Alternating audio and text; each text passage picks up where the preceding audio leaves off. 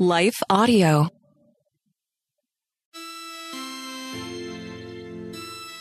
The problem with anxiety is not actually just the feeling, it's what we do to relieve anxiety. It's when we take matters into our own hands to try to relieve that anxiety. And oftentimes, what that looks like over the course of a life is a life that begins to get smaller, not bigger. Rather than finding more and more freedom by protecting ourselves, we find that we are actually having to make decisions based on how this anxiety feels within us, rather than making decisions based in freedom. And because as a people of God, we are called to bold and courageous action, when our lives are getting smaller and smaller because of the fear of what we think might happen, we actually are out of accord with God's purpose and design for our lives. Hello, my friends. Welcome back to our How to Study the Bible podcast. I'm Nicole Eunice, your host, your pastor, your coach, your friend, here to help us as we all attempt to navigate this time with joy and freedom, despite the uncertainties and difficulties. And today we're going to talk about finding peace in anxiety. How do we relate with, engage with, understand our fear, and how do we cope with it in a way that is both gentle and kind with ourselves, but also forward-thinking and hopeful, that we wouldn't become paralyzed and stuck in our anxiety. So let's take a look at why we struggle with fear and anxiety so deeply, and then what God has to say about it. So first of all, let's just all embrace the reality that fear is real, and it's because we have real and actual things to fear. So often in the conversation about anxiety, particularly in Christianity, it can feel like there's this sense that because the Bible tells us not to fear, that must mean that when you fear anything, you are sinning. And the reality is we have been built as creatures in God's design to be people who have signals of fear that require us to respond. It's a survival tactic. It's a survival mechanism. We are built inherently with a fear of pain, with a fear of death, with a fear of suffering, with a fear of being alone, because those are the kinds of sort of instinctual drives that create in us the desire to protect ourselves, to join with each other, to survive, to flourish with one another. We need those things. Babies are born with a fear magnet in them so that they know that when things are hot, you don't touch them. And when things taste bitter, you don't eat them because they can be poisonous. We have real fear. Fear itself is not the actual problem. The problem is when our fear crosses over to anxiety. And when I think about anxiety, I think about a brooding sort of thought life, a worrisome way of dealing with relationships, a lack of vulnerability and openness with others. We disguise that fear behind control, and we call it protection, and we call it being safe.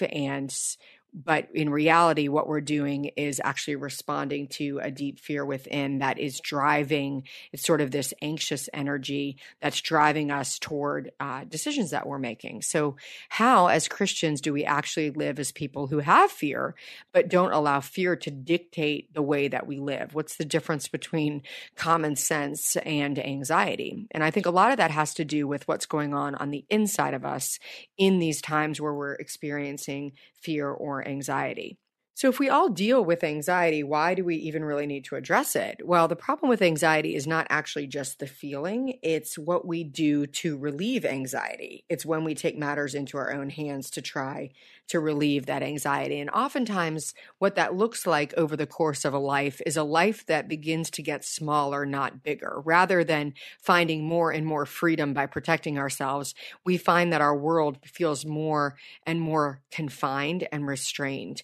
We find that we are actually having to make decisions based on how this anxiety feels within us, rather than making decisions based in freedom.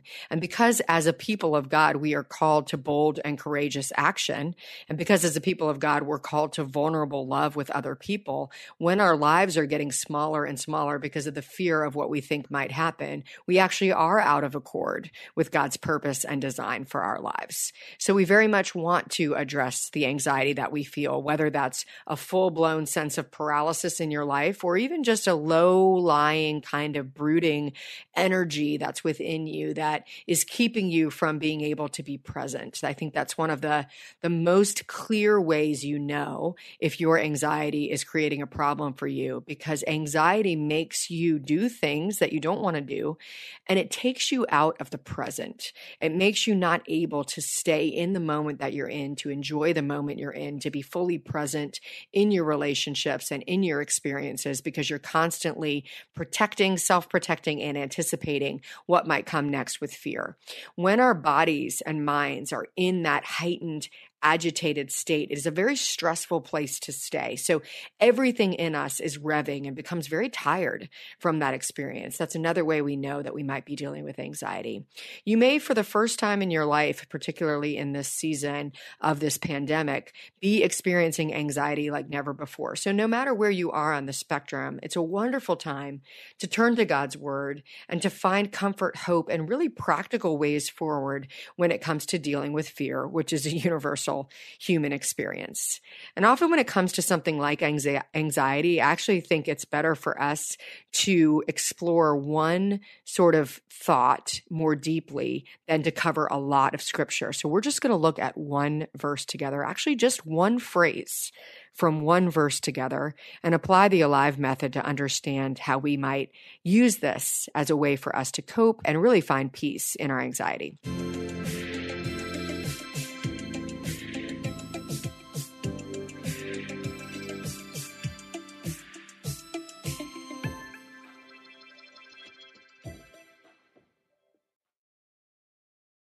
Hey guys, we're here because the Bible has changed so many lives. So just take a second and think about if you didn't have access to a Bible or you weren't even allowed to have one. This is a reality that many around the world are facing, which is why I want to tell you about one of our partners, Cru. Cru has missionaries in almost every country, and they are seeing people come to know Jesus. There's just one thing they're missing, a Bible in their own language, and that's where you come in. For only $24 a month, you can provide 3 people with Bibles each and every month. When you sign up to provide 3 Bibles with a monthly gift of $24, Cru will also provide meals to 12 hungry individuals through their humanitarian aid ministry. Plus, you'll receive a free copy of my new book, Not What I Signed Up For. Simply text STUDY to 71326 to help today. That's STUDY, or visit give.cru.org/study. Again, that's give.cru.org/study. Message and data rates may apply and available to U.S. addresses only. Hello, folks. My name is Derek Greer, and I'm reaching out to fellow pastors and church leaders just like you to join me and other Christian leaders and organizations throughout the nation as we come together on June 8th and 9th for National Unity Weekend. Together, we will show the love of Jesus as we serve our communities on Saturday, June 8th, and then preach from a shared text on Sunday, June 9th. To register, go to unityweekend.com. That's unityweekend.com to join us as we unite the church and unite the nation.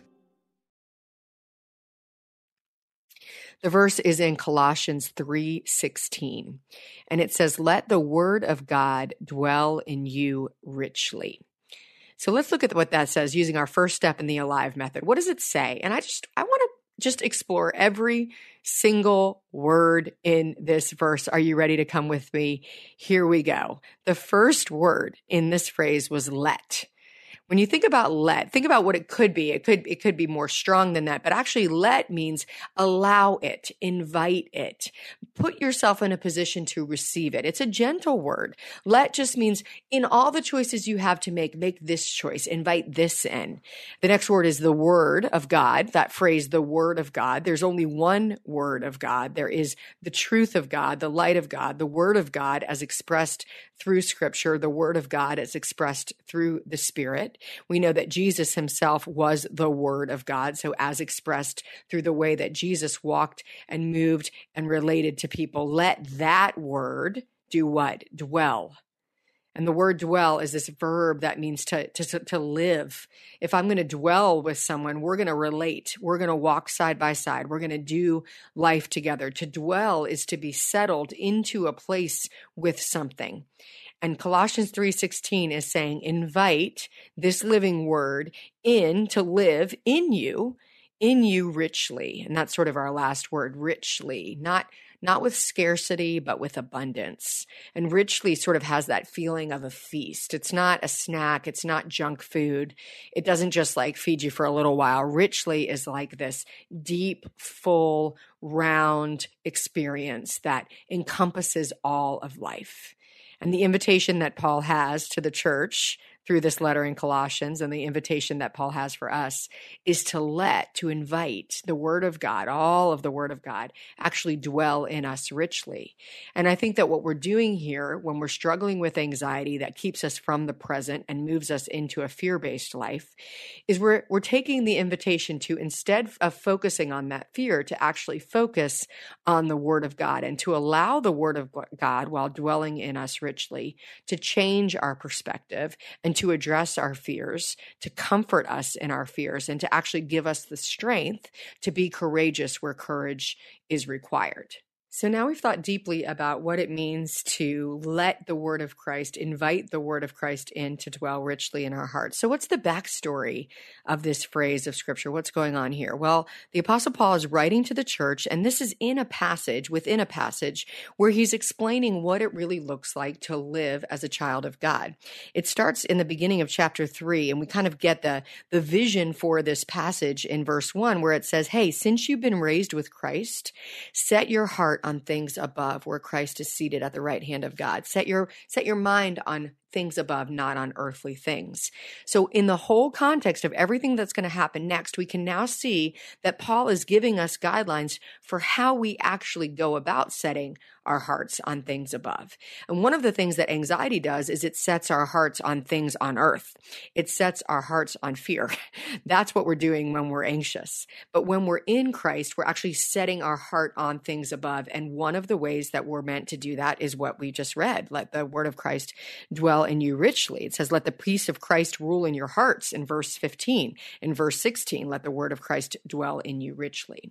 So I want to give you one technique that over the years has been one that I return to time and time again as a way to actually set my heart on things above. Because it's easy to say it as we're listening to this podcast. Sure, of course I want to set my heart on things above. But when I'm feeling panicked, when I can't stop thinking about bad news, when I can't stop imagining the worst case scenario, when I feel like the fear is overwhelming me, well, then how exactly do I let the Word of God dwell in you richly? And the way that I've seen that has worked better for me than anything else is taking God's Word, truly letting it dwell richly, by taking a phrase or a short verse from God's Word and truly setting my mind on that verse, repeating that verse, breathing it in and out, actually entering in and engaging with letting it dwell richly. Here are a few of my favorites.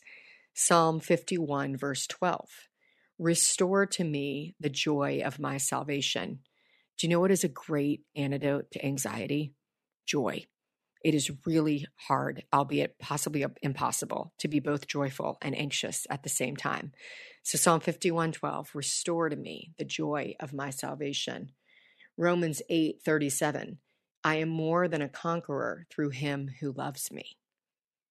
Psalm 42:11, O my soul, place your hope in God. Psalm 32:7, you are my hiding place.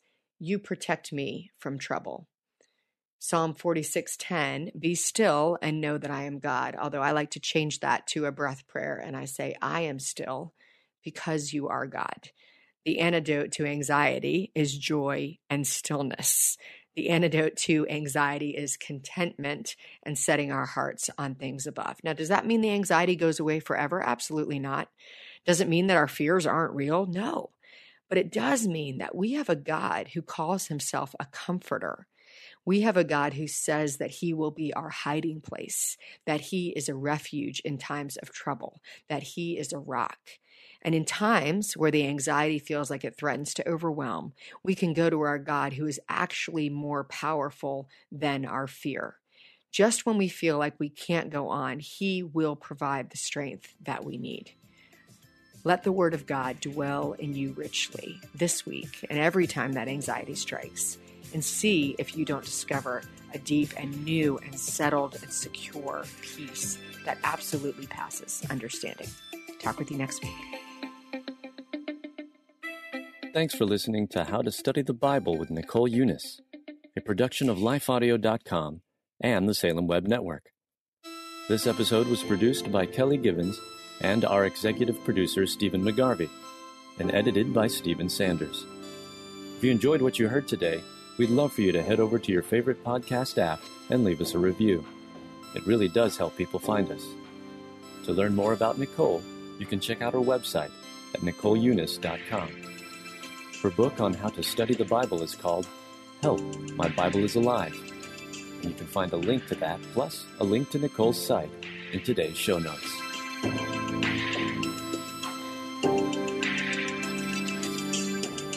Scripture and brain science agree. Meditating on God's Word transforms us and reduces stress in our lives.